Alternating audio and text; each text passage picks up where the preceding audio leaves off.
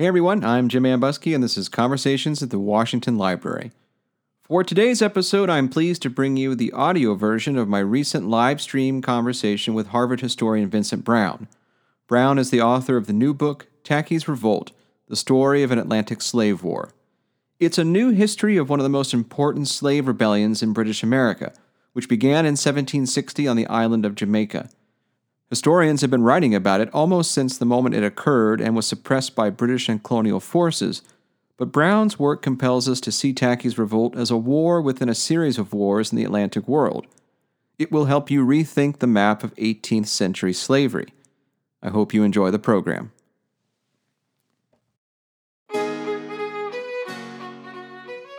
Good evening, everyone, and welcome to our latest Washington Library Book Talk Tuesday. I'm Jim Ambuske. I lead the Center for Digital History at the library, where I also host the podcast Conversations at the Washington Library. There you'll find over 100 episodes featuring discussions with leading scholars and educators working in the field of early American history, including most recently Villanova historian Whitney Martinko, an expert on historic real estate in early America. Be sure to subscribe wherever you get your podcasts by going to mountvernon.org/podcast. Now, as it happens, I'm coming to you tonight from my home in Charlottesville, Virginia, in the shadow of Thomas Jefferson's Monticello. Virginia is a landscape shaped by slavery and the enslaved communities who labored in bondage on plantations like Mount Vernon, Monticello, and the smaller farms that surrounded these larger estates.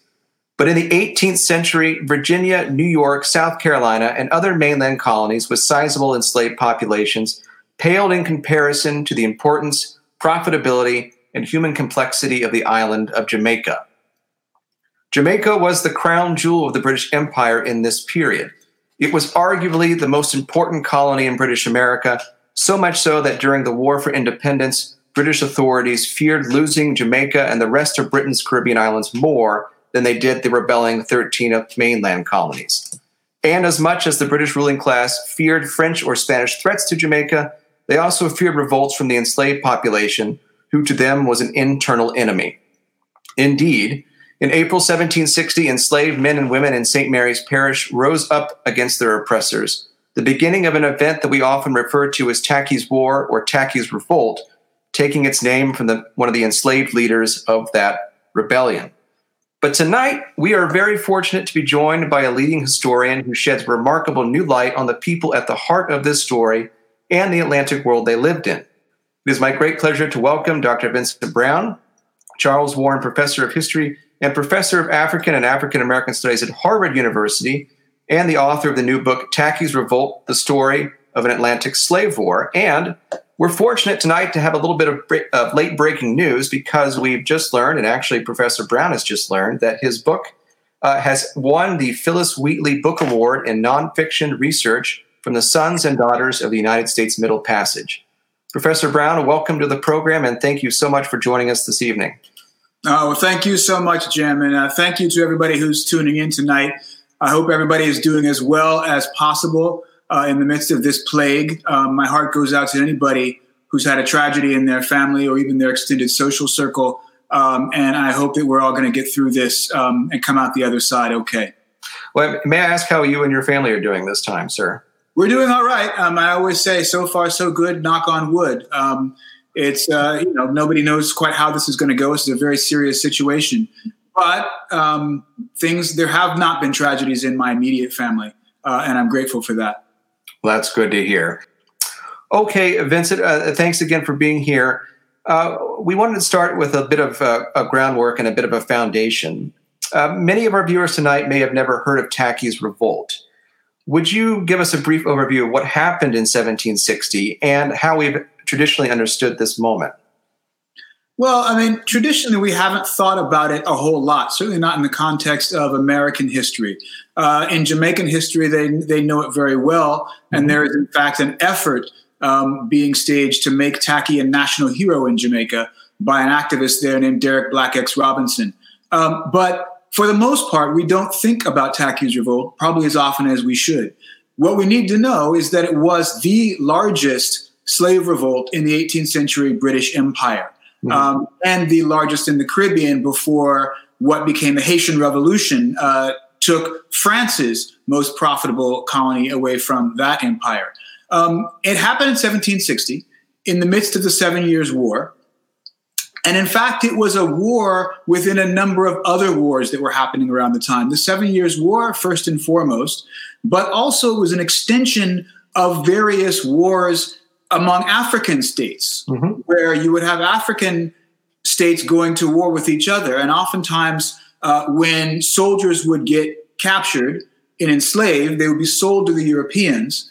They would come to the Americas, and often they would regroup, sometimes even former enemies coming together because they spoke similar languages or worshiped similar gods. And then they would stage these revolts against plantation society that had their reverberations around the Atlantic world. So it was the largest revolt in the 18th century British Empire, but also a war within a series of other wars that I try to trace out over the course of the book.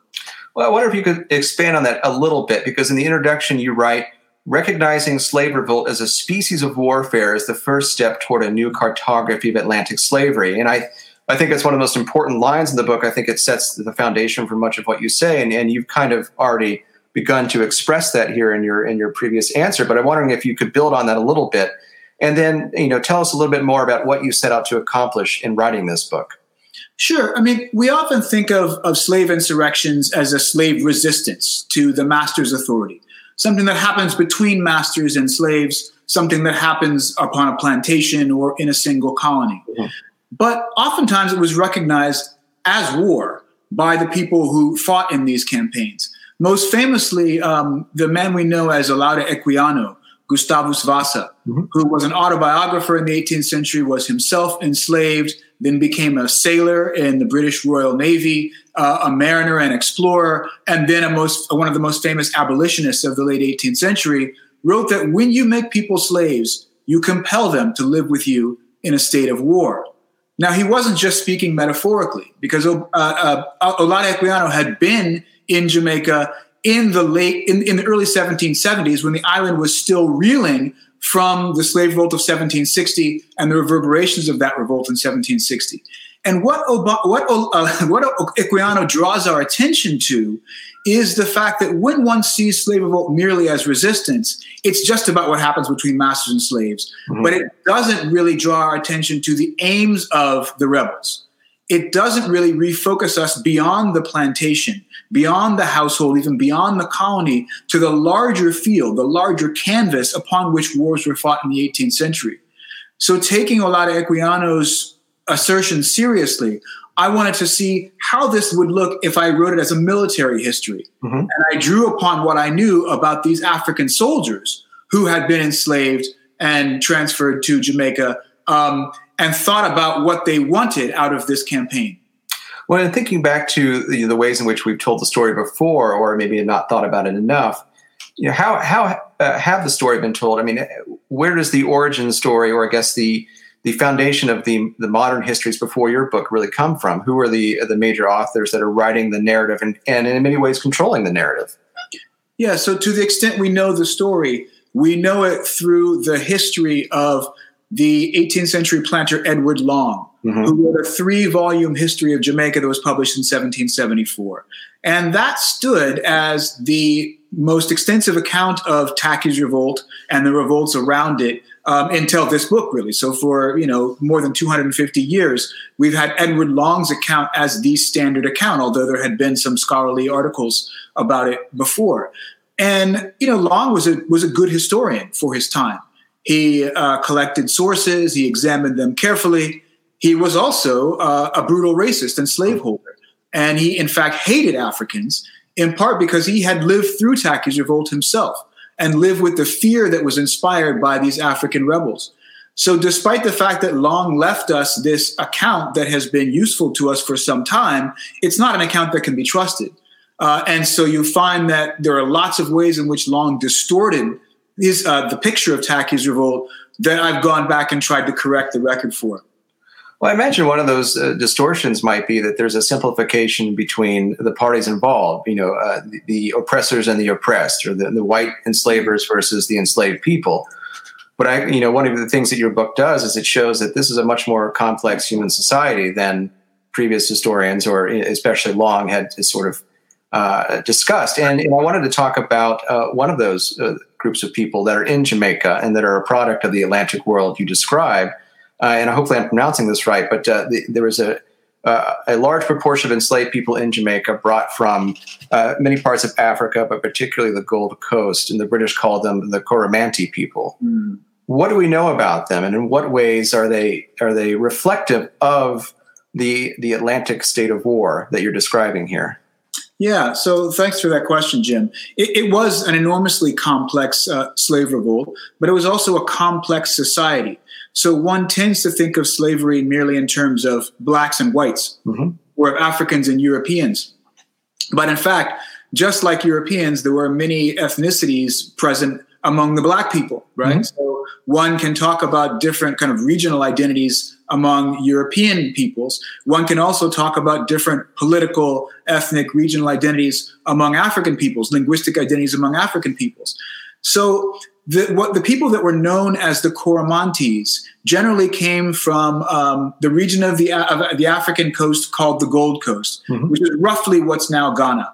These were people who speak Akan, Ga, and Adanme languages and Ewe languages, and they were known all as Coromantee, named after one particular fort called Coromantin Fort on the Gold Coast that the British traded at principally in the 17th century and then into the 18th century.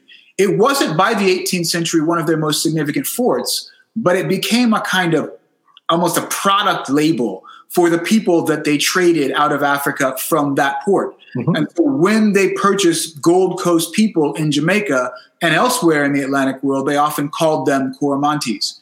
Now, one of the things about this region, and one of the reasons why there was so much active slave trading going on, is because the Gold Coast had been trading quite actively with Europeans for quite a long time before the 18th century.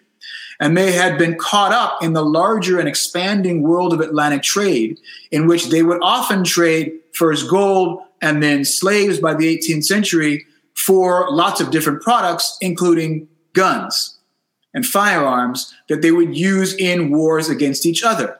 Now, lots of these different polities had their own reasons for going to war. It wasn't always dependent on the European slave trade. But as a byproduct of those wars, they would often sell those people that were captured to the Europeans, and that was the product the Europeans wanted. That was what they wanted most for their trade, because that's how they could build up their plantations. So it's worth knowing that the societies in which Europeans were able to establish their most profitable colonies were generally the slave societies. Right? When you think about, just say, the British Americas, for example, mm-hmm. my friend at Monticello, Andrew O'Shaughnessy, has a famous line in his book, The Empire Divided, where he says, the British didn't have 13 colonies in the Americas. They had 26. Sure. And the most profitable of them were those colonies in the Caribbean that drew most heavily upon slave labor. And you can see that in the profitability of the plantations. You can see that in the private physical wealth that people derive from those plantations. And so there was a massive slave trade coming to those Caribbean colonies. And a lot of that slave trade coming to the British Americas was coming from the Gold Coast. Now, as I said, this was a particularly war-torn region of the coast, mm-hmm. which was beneficial to the Europeans, but which also meant that many of those people traded as slaves to the Europeans themselves had military experience. Part of that expanding and militaristic world of Atlantic trade was an expanding world of warfare in which many people had fought in various campaigns around the Atlantic world. So these people, when they came to Jamaica enslaved, had also had experience in soldiering. And some of them, as I said, regrouped and used that soldiering experience against their oppressors. So maybe we can play with that for a little bit, because I did want to ask about the ways in which warfare in Western Africa did shape the political and the martial geography of Jamaica. And we've started to talk about that already. But I wonder if you could go a little bit more in the ways in which enslaved peoples drew on their knowledge of Western Africa and applied that to the Jamaican landscape in ways that enabled them to carve out places of autonomy for themselves in certain circumstances, but also enabled them to effectively mount resistance and revolts against slaveholders.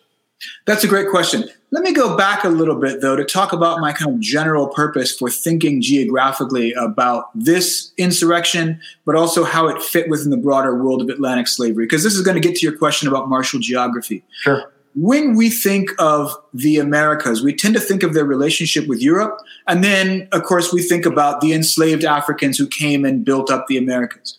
But we don't think about African political history as being part of the development of Americas.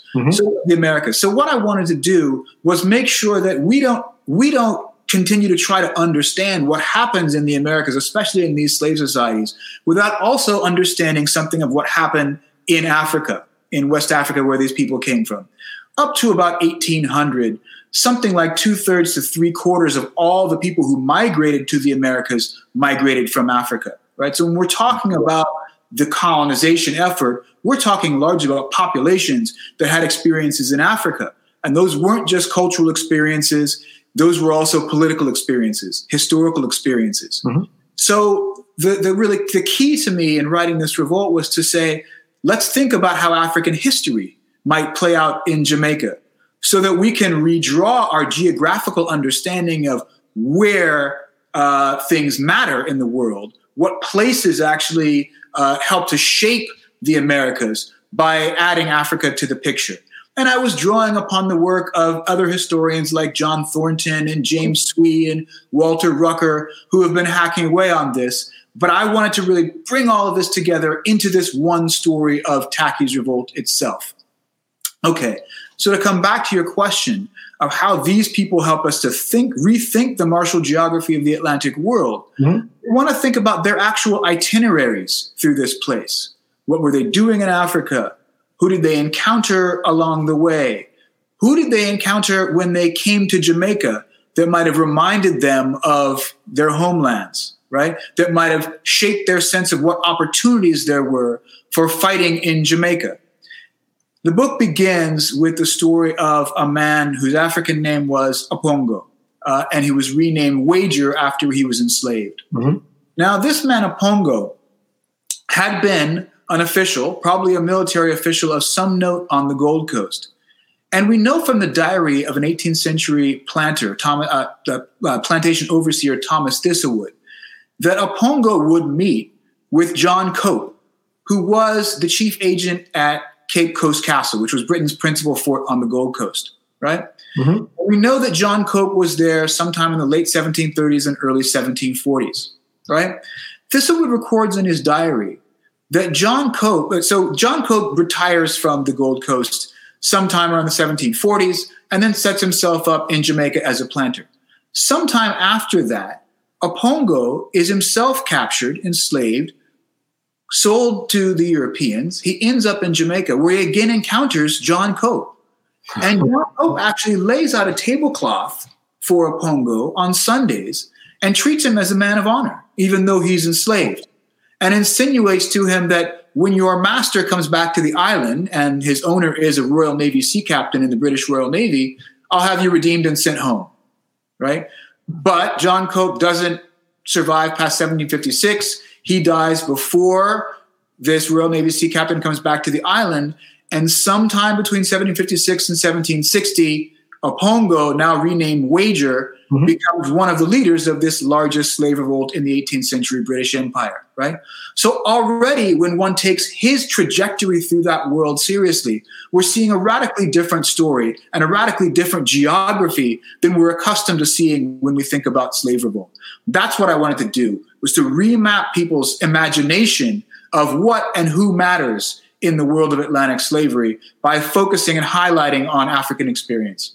Well, and could you take that a little deeper? Because one of the things that I also wanted to ask is about the ways in which these moments and these events and these interconnected threads circulating throughout the Atlantic world, binding Jamaica, North America, Africa, Europe, England and Scotland, and all these other places, they reveal this, this complexity. They reveal the ways in which people relate to each other, not simply in the power dynamic, but it's a lot more complicated because Jamaica not only has a sizable enslaved population, it also has a pretty decent population of free people of color who have been able to carve out their autonomy in the central regions of the island through different kind of revolts and even entering into different kinds of alliances with different people to achieve their ends. So can you talk about the ways in which those kinds of moments and those kinds of relationships form?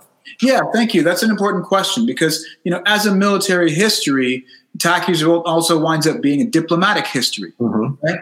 And it's a diplomatic history of various groups and various kind of fighting units in their negotiations with each other. And as part of that history, one has to pay very careful attention to the political alliances that they make.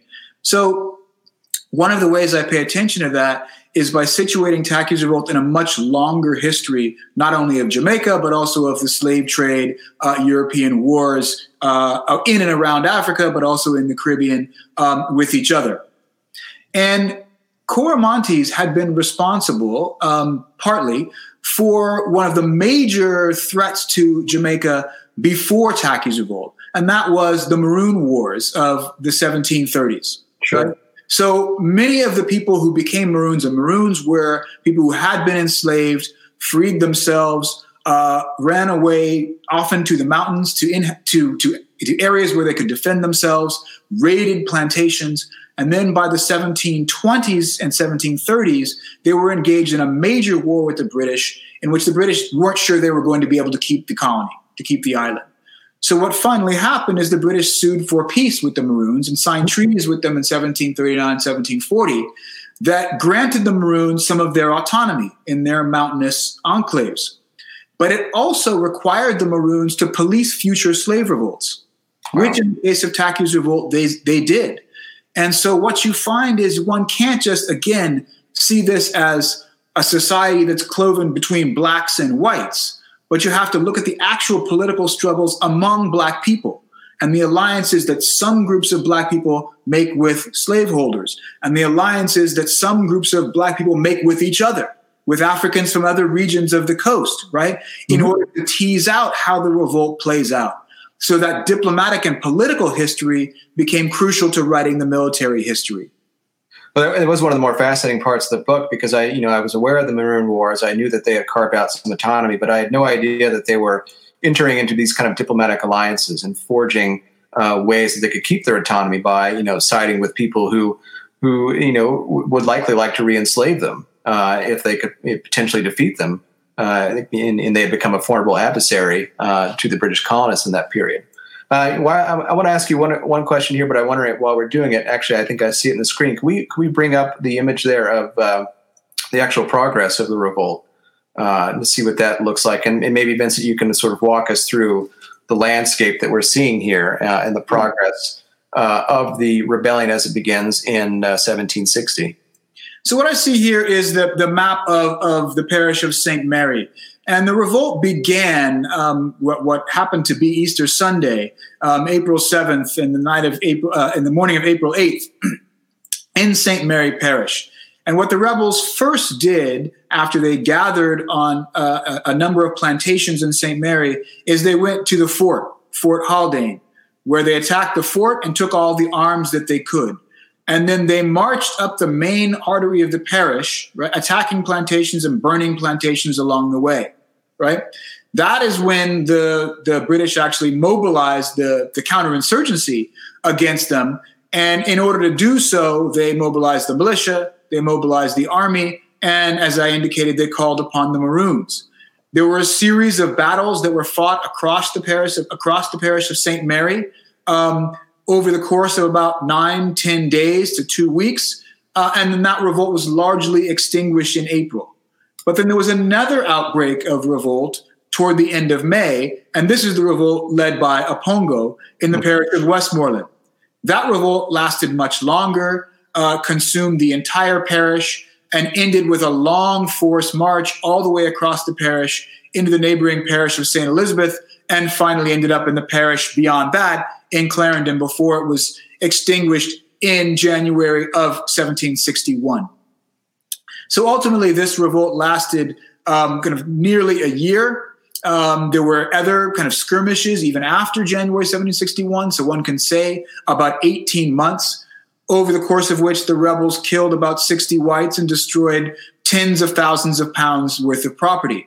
And Edward Long, the historian I mentioned earlier, estimated that the total cost to the island was about £250,000 sterling. Wow. Well, and as we're thinking about this this landscape of warfare, could we talk a little bit about the tactics that both sides are using against each other? Because as we've sort of established already, a lot of what makes for success, for at least for the rebels in the initial phases of their revolt, is that they are drawing on their military experience from before their enslavement in Africa. So can we talk a little bit about how the two sides face each other in combat and the ways in which the Coromantee people were able to mobilize their martial experience in other realms to achieve a victory against the slaveholders? Yeah, so what you find among the African rebels are skirmishing tactics, where they're kind of, they're using the fact that they are moving quickly, that they're not standing in kind of large pitched battles and fixed engagements as the British Army was accustomed to doing, but hitting and running, right? And then another tactic would be the social tactic, which would be going to various plantations and again doing that political diplomatic work of trying to find as many allies as they could by persuasion, through cajoling, even through threats, to try and convince people that it was in their interest to go with the rebellion and not to stay with the planters, right? Now, you didn't have to convince people to hate the planters, but you did have to convince them not to fear the reprisals planters would mete out, which were bloody and brutal to the extreme. I described them in the book, but I don't want to describe them here. Sure. You had to convince them that joining the rebellion was going to be in their interest and that the rebellion was going to win. So that's one of the reasons why you had to move so fast, burn so many plantations as a signal that the rebellion was actually taking the colony, so that people would fear the planters, less they would fear being on the wrong side of the rebels. Now, you mentioned Edward Long, who was one of the original historians of this story. And that makes me think of a question that I like to ask my students and, of course, other colleagues who are writing on the subject of slavery. Writing about slavery and the history of enslaved communities is very difficult in many ways because we don't often have sources produced by the enslaved people themselves. So how do we recover the voices of the enslaved people so that we can, as you do in this book, bring their story to light and bring them rightly into their own agency? Yeah. Well, often, Jim, we can't recover their voices, right? Because if we don't have texts produced by them, we don't have pamphlets that they wrote declaring their war aims, it's hard to say you're recovering their voices. One can look at oral histories and really kind of shape the intuition about how people might have thought of these circumstances through oral history. And so Kenneth Bilby, the historian of the Jamaican Maroons, has done fantastic work studying the Maroons' oral history and thinking about how they might have thought, or at least how they recall that era of slavery. But one thing one can do, if you don't have actual sources left by the enslaved, is try to read the sources of the slavers far more carefully, to situate them, not just to take for granted what they say, and not also to dismiss what they say as only representative of their own perspective, but to understand that they're writing in a context, and that context is often created by the slave rebels around them, that they're reacting. And if one reads those sources as reactions to things that we know slaves were doing, one can say a little bit more, make better guesses, I think, about what slaves intended, about what rebels were trying to do, and about the real fears of the planters that shaped the sources in the way they did. Oh, sure. And I know the answer to this question because I peeked in your footnotes, but could you give us a sense of the different places you had to go to assemble the evidence to tell this story? Oh, sure. Well, I went to West Africa. I also spent quite a lot of time in England and Scotland at research repositories there. I had done some research in Jamaican parish vestry records, which were quite helpful. And then there were records in North America and, of course, all of our libraries. One of the best sources for me actually turned out to be the records of the British Royal Navy, because they were quite careful in documenting things. So again, because I didn't have the voices of the rebels, what I wanted to do was track their movements. And it was often those military sources, especially the Royal Navy sources, that allowed me to track movements around the island day by day. Wow. And by tracking those movements, I was able to discern something about the strategic intentions of the rebels when I didn't have their war aims written down. So you were able to take those Admiralty records and other naval records and use those to build a new map, in a sense. Of this plan. As I say, a new cartography, not only of the rebellion itself, but of the way that rebellion connected up histories from West Africa, from Europe, and from around the Caribbean and North America. Wow. I have one more question for you, but before I ask it, I just want to remind folks that in about a minute or so, we'll turn it over to your questions. So get those in and get those ready. And Vincent, my final question for our portion of the conversation this evening is talking about the legacies of this revolt for the peoples in the Atlantic world. And so, what do you see as some of the legacies for Tacky's Revolt or the Coromantee War for the inhabitants of the Atlantic world in the 18th and early 19th centuries? Well, two that I wrote about in the book, I think were quite important at the time.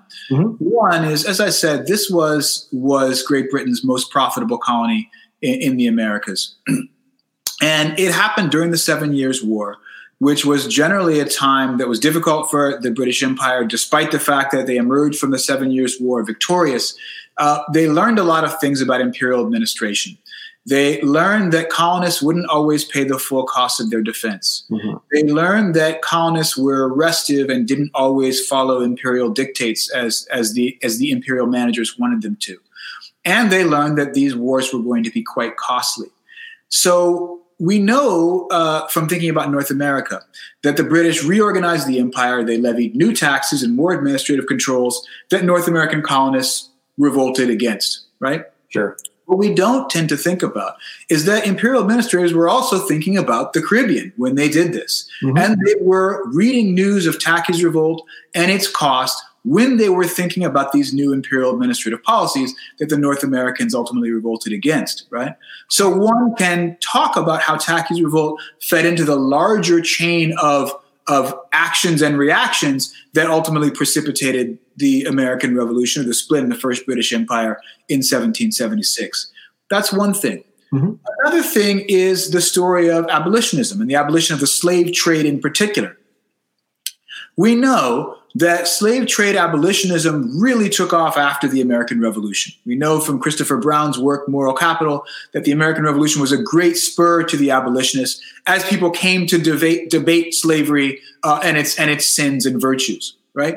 What we don't think about quite as often is how abolitionism was also a security measure. And in fact, a kind of anti-immigration, xenophobic security measure, right? That many of the first high taxes levied on the slave trade and initial restrictions on the slave trade were passed in part because people feared the rebellions that these Africans from war-torn parts of Africa might stage, right? Mm-hmm. So one can look in that early period in the 1760s and then 1770s to see some of the initial restrictions on the slave trade as being a reaction to events like Tacky's Revolt as well. So it plays a part in the developing campaign for abolition.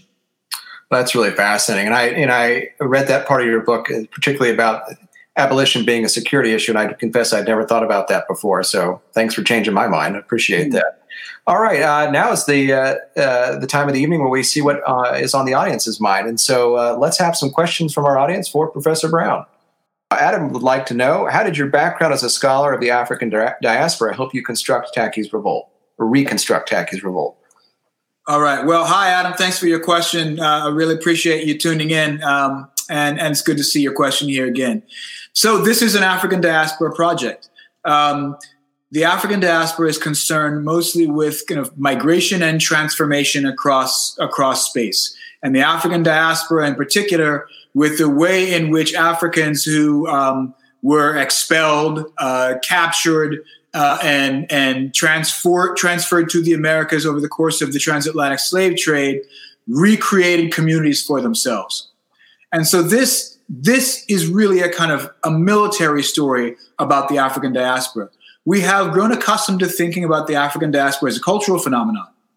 I did some work earlier on in my career about the anthropologist Melville J. Herskovits, who was one of the people who established the study of African diaspora cultural forms in U.S. universities. And when he began to work in the 1920s and 30s, people assumed that the slave trade and slavery had really denuded any ancestral heritage that Africans and African Americans might have, right? That by the time they got to the Americas, they were cultural ciphers, right? That the slave trade had been so catastrophic, so destructive, that they weren't able to bring anything with them. They had no cultural inheritance. Herskovits's work was partly about demonstrating that that was not true. And in the aftermath of that work and the work of others, including W.B. Du Bois and Sterling Stuckey and scholars who followed, we have learned that Africans, in fact, did recreate quite vibrant cultures, even under extreme circumstances, even under the most kind of exaggerated kinds of oppression that one can imagine.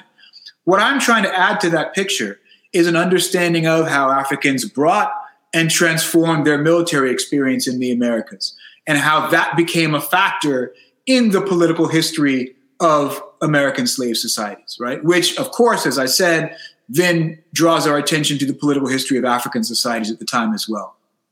Great. Well, thank you, Adam, very much for your question. Let's see what else is on people's mind. All right. Cynthia Miller would like to know, I know this talk relates to the revolt in Jamaica. Were there other revolts, small, medium, or large, that were tried, failed, or succeeded on other islands in the Caribbean around the same time? Oh, yeah. Too many for me to name, right now. You will know about, hopefully, the largest one in the Caribbean, which was the Haitian Revolution, which took place 3 decades after Tacky's revolt, which actually resulted in the creation of the state of Haiti from what had been France's most profitable colony in the Americas, really in the world.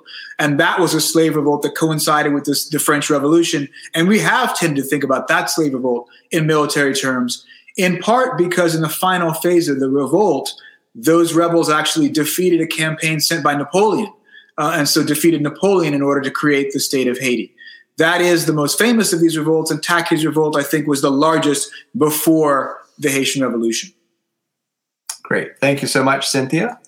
Terrific question.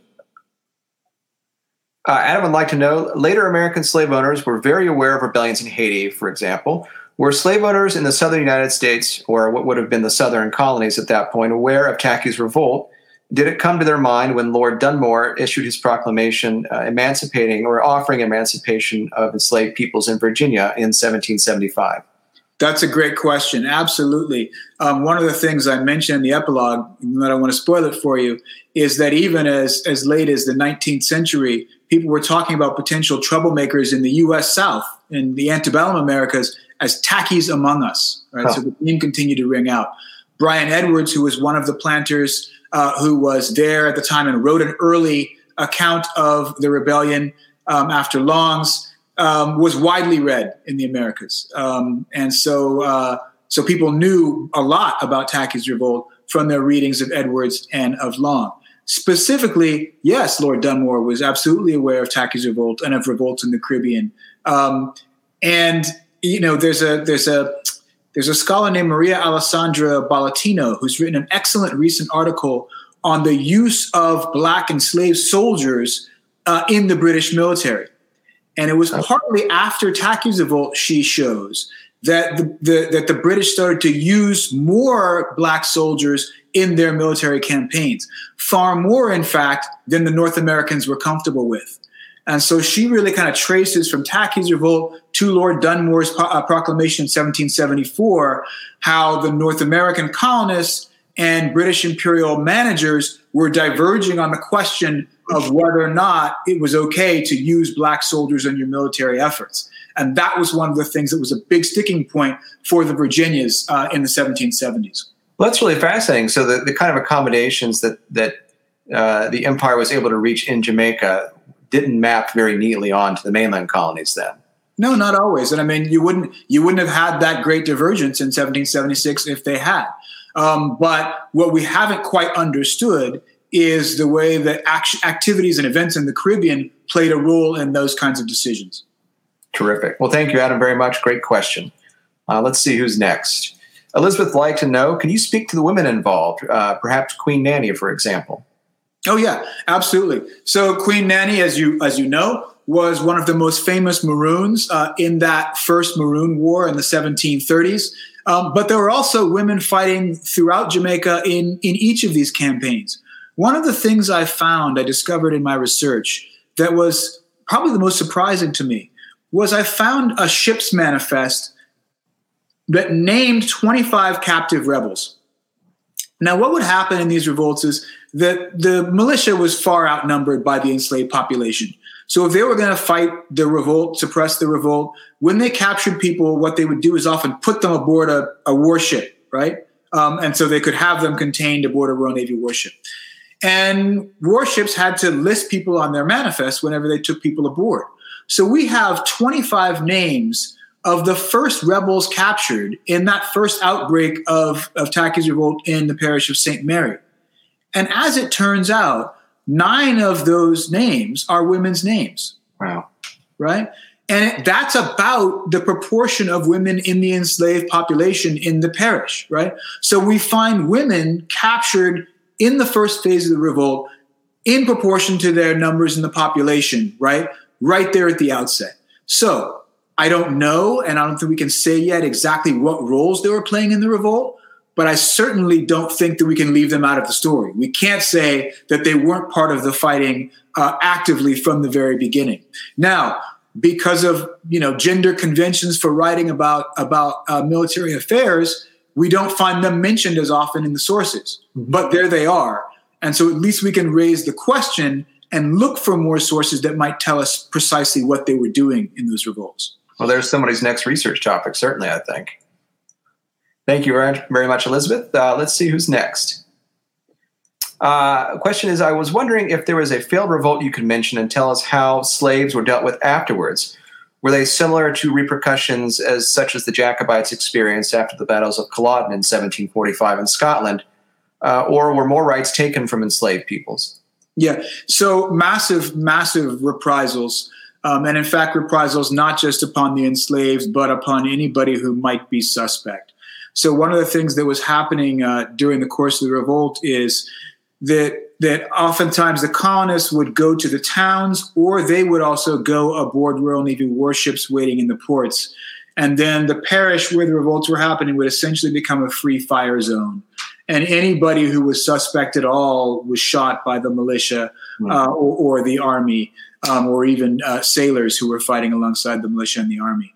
And then there would be rounds and rounds and rounds of exemplary executions. So you would find kind of gallows in all of the major towns. And then I almost hesitate to say it. I wrote about it in the book, but people's heads displayed kind of at various plantations all over the towns. And those relics of the dead would stay up for years sometimes, right? Marking the landscape, terrifying the population. Also, colonists came to suspect the free population, the small population of free people of color, and passed more restrictions on their activities in the wake of the revolt. So what you find is a society, honestly, one of the most brutal societies in the history of the world, we think, becoming even more brutal in the aftermath of this revolt. Sure. Well, thank you very much for your question. And actually, while we're waiting, Vincent, if I may ask, I was thinking earlier about some of the cultural values that various enslaved African peoples brought to Jamaica. And then thinking about similar slave revolts in the mainland colonies, particularly in the United States in the 19th century, particularly, Nat Turner's rebellion, where religion played a powerful element in motivating Nat Turner to rebellion. Can you speak about the religious lives and religious experiences of the people enslaved in Jamaica? And did that help shape or inform their intention to revolt against their slave owners? Yeah, that's a great question. And, you find that people brought their religious practices from Africa, and then those religious practices were transforming over the course of the 18th century as Africans from different regions that worship different gods came together and tried to sort out how they were going to contend spiritually with this new predicament that they were in with slave society. One of the things I tried to do to bring that into the story was talk about how people use their spiritual practices in order to create these kinds of alliances that we find playing out over the course of the revolt. And particularly, you had oath-taking, which was administered by Obeah people, Obeah men and women. And Obeah men and women were people who practiced Obeah. We can't kind of get into it, what it is too much now, but it was a kind of set of spiritual, healing, magical, religious practices. And as one of these practices, they would administer these loyalty oaths to potential rebels. And the loyalty oaths became a kind of convention that held people together and boosted their morale. So during the course of the revolt, the British actually captured several Obeah men, and that was seen to demoralize the rebels when they learned that their Obeah men could be captured. Now, I don't think that kind of religious practice was something unique to the enslaved and unique to the Africans. We also find the Articles of War being read out by the British, especially by the Royal Navy and the British Army, over and over and over again as people went into battle. And the very first thing the Articles of War do is they commit people to the Church of England, right? So we find kind of religion and religious practice girding people for battle on both sides of these conflicts. That makes total sense. Well, thank you. Okay, next question. Gregory would like to know, at the time of the revolt, was there a society of freed slaves, and did they own slaves of their own? So in Jamaica, you had very small numbers of free people of color, often people who had been enslaved and then were manumitted. They were generally very poor, and so very few of them in 1760 actually owned much property at all, and very few owned slaves. Now, as you get later into the 18th century and into the 19th century, you find some people who are the children of planters. So they're the kind of, what we would recognize now as the illegitimate unions of planters, slaveholders, and the enslaved, often the children of rape. But occasionally, these planters would recognize these children, and sometimes they would grant them property as bequests, right? And sometimes that property might be in enslaved persons, right? So by the time you have a larger number of free people of color in the 19th century, you do have small numbers of free people of color who are property holders and may own some slaves as well. Now in Saint-Domingue, that's a much bigger class of people. In Saint-Domingue, which became Haiti, that's a much bigger class of people. And in the slave revolt that became the Haitian Revolution, right, we find the free people of color oftentimes wealthier than poor white people, right? And oftentimes they're creditors to poor white people who want mostly the removal of racial restrictions on their civil rights in the society, right? And then we find poorer people of color who really want racism, white supremacy, to be the guiding principle of society. And they would like these free people of color, even though they have more property, right, to be beneath them, right? And then you have planters of great property who own massive numbers of slaves, sometimes in alliance with those poorer white people as whites, but sometimes in alliance with those free people of color as property holders, right? And of course, the massive population of the enslaved, what they most want is freedom. So when one begins to think about the Haitian Revolution, one has to think about all those contending parties and what they want at various times out of the conflict and who they find themselves in alliance with in order to see how that conflict progresses over time. Thank you very much, Gregory. Brenda Parker would like to know, do you have any evidence of persons of Coromantee recruited for use in the American Revolution War? The Blackbird, she asks. So again, I would direct you to Maria Alessandra Ballatino, who's doing some amazing work on Black soldiers and sailors in the British Empire. I don't know much about Coromantees specifically recruited into British military forces. We do know that in the late 18th century, the British formed the West India Regiment, and many of those people were Africans who were captured from slave ships. So a lot of them would have been Coromantees, a lot of them would have been from the Gold Coast, they would have been from other regions of Africa as well. And so what you find is actually the British Royal Navy and the British Army becoming kind of slavers themselves in order to enhance their military forces. Wow. Well, thank you very much, Brenda. Great question. Let's see what we have next. Hilltown would like to know, did Tacky try to contact the Maroons and ask them to support the revolt? So that's a great question. And that's one of those mysteries that's very hard to solve, but very interesting to think about. So we know in the period just before 1760, before Tacky's revolt, there were a number of small rebellions that took place across the island. And we know that there was communication across the island between various rebels. We don't have evidence that Tacky himself or even Apongo was in touch with the Maroons and trying to get them to help. But we do know that late in the revolt, one of the major Maroon towns, in a Akompong town, did not participate in the suppression of the final phase of the revolt. There was that long march that I said, went from Westmoreland Parish through St. Elizabeth and into Clarendon. And it passed very close by Akompong town. And the Akompong Maroons did not pursue the rebels, right? So it leads me to guess in the book that there may have been some kind of alliance or at least some kind of deal to allow those rebels to pass. I can't say more than that guess, but from circumstantial evidence, we do think that there was probably contact among the rebels and the Maroons. That's fascinating. Thank you very much for your question. Landon would like to know, how would you compare this revolt to Nat Turner's rebellion?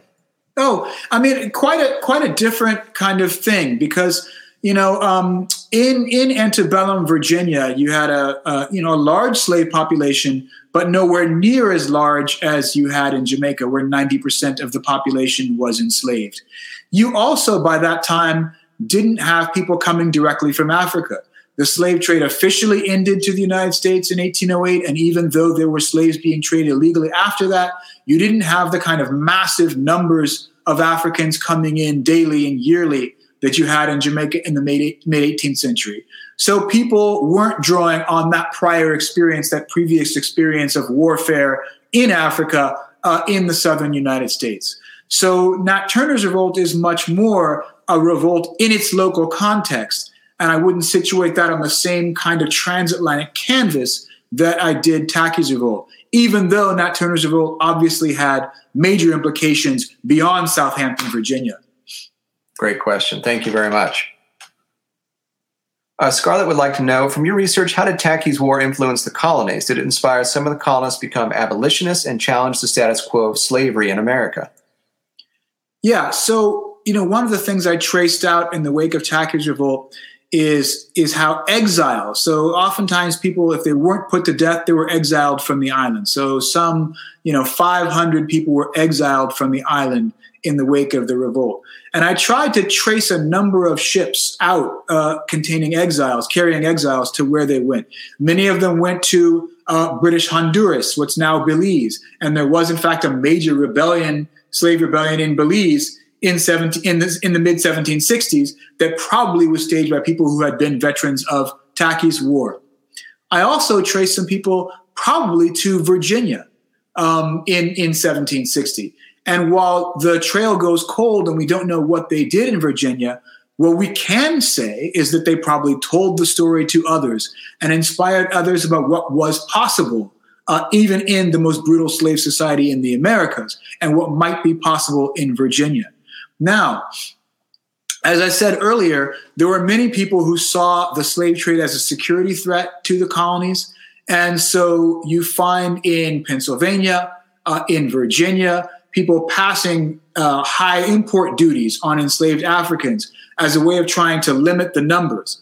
And in fact, in Pennsylvania, they begin to think that really the slave trade is kind of not something we want coming to the colony. And they are thinking also about these revolts in the Caribbean.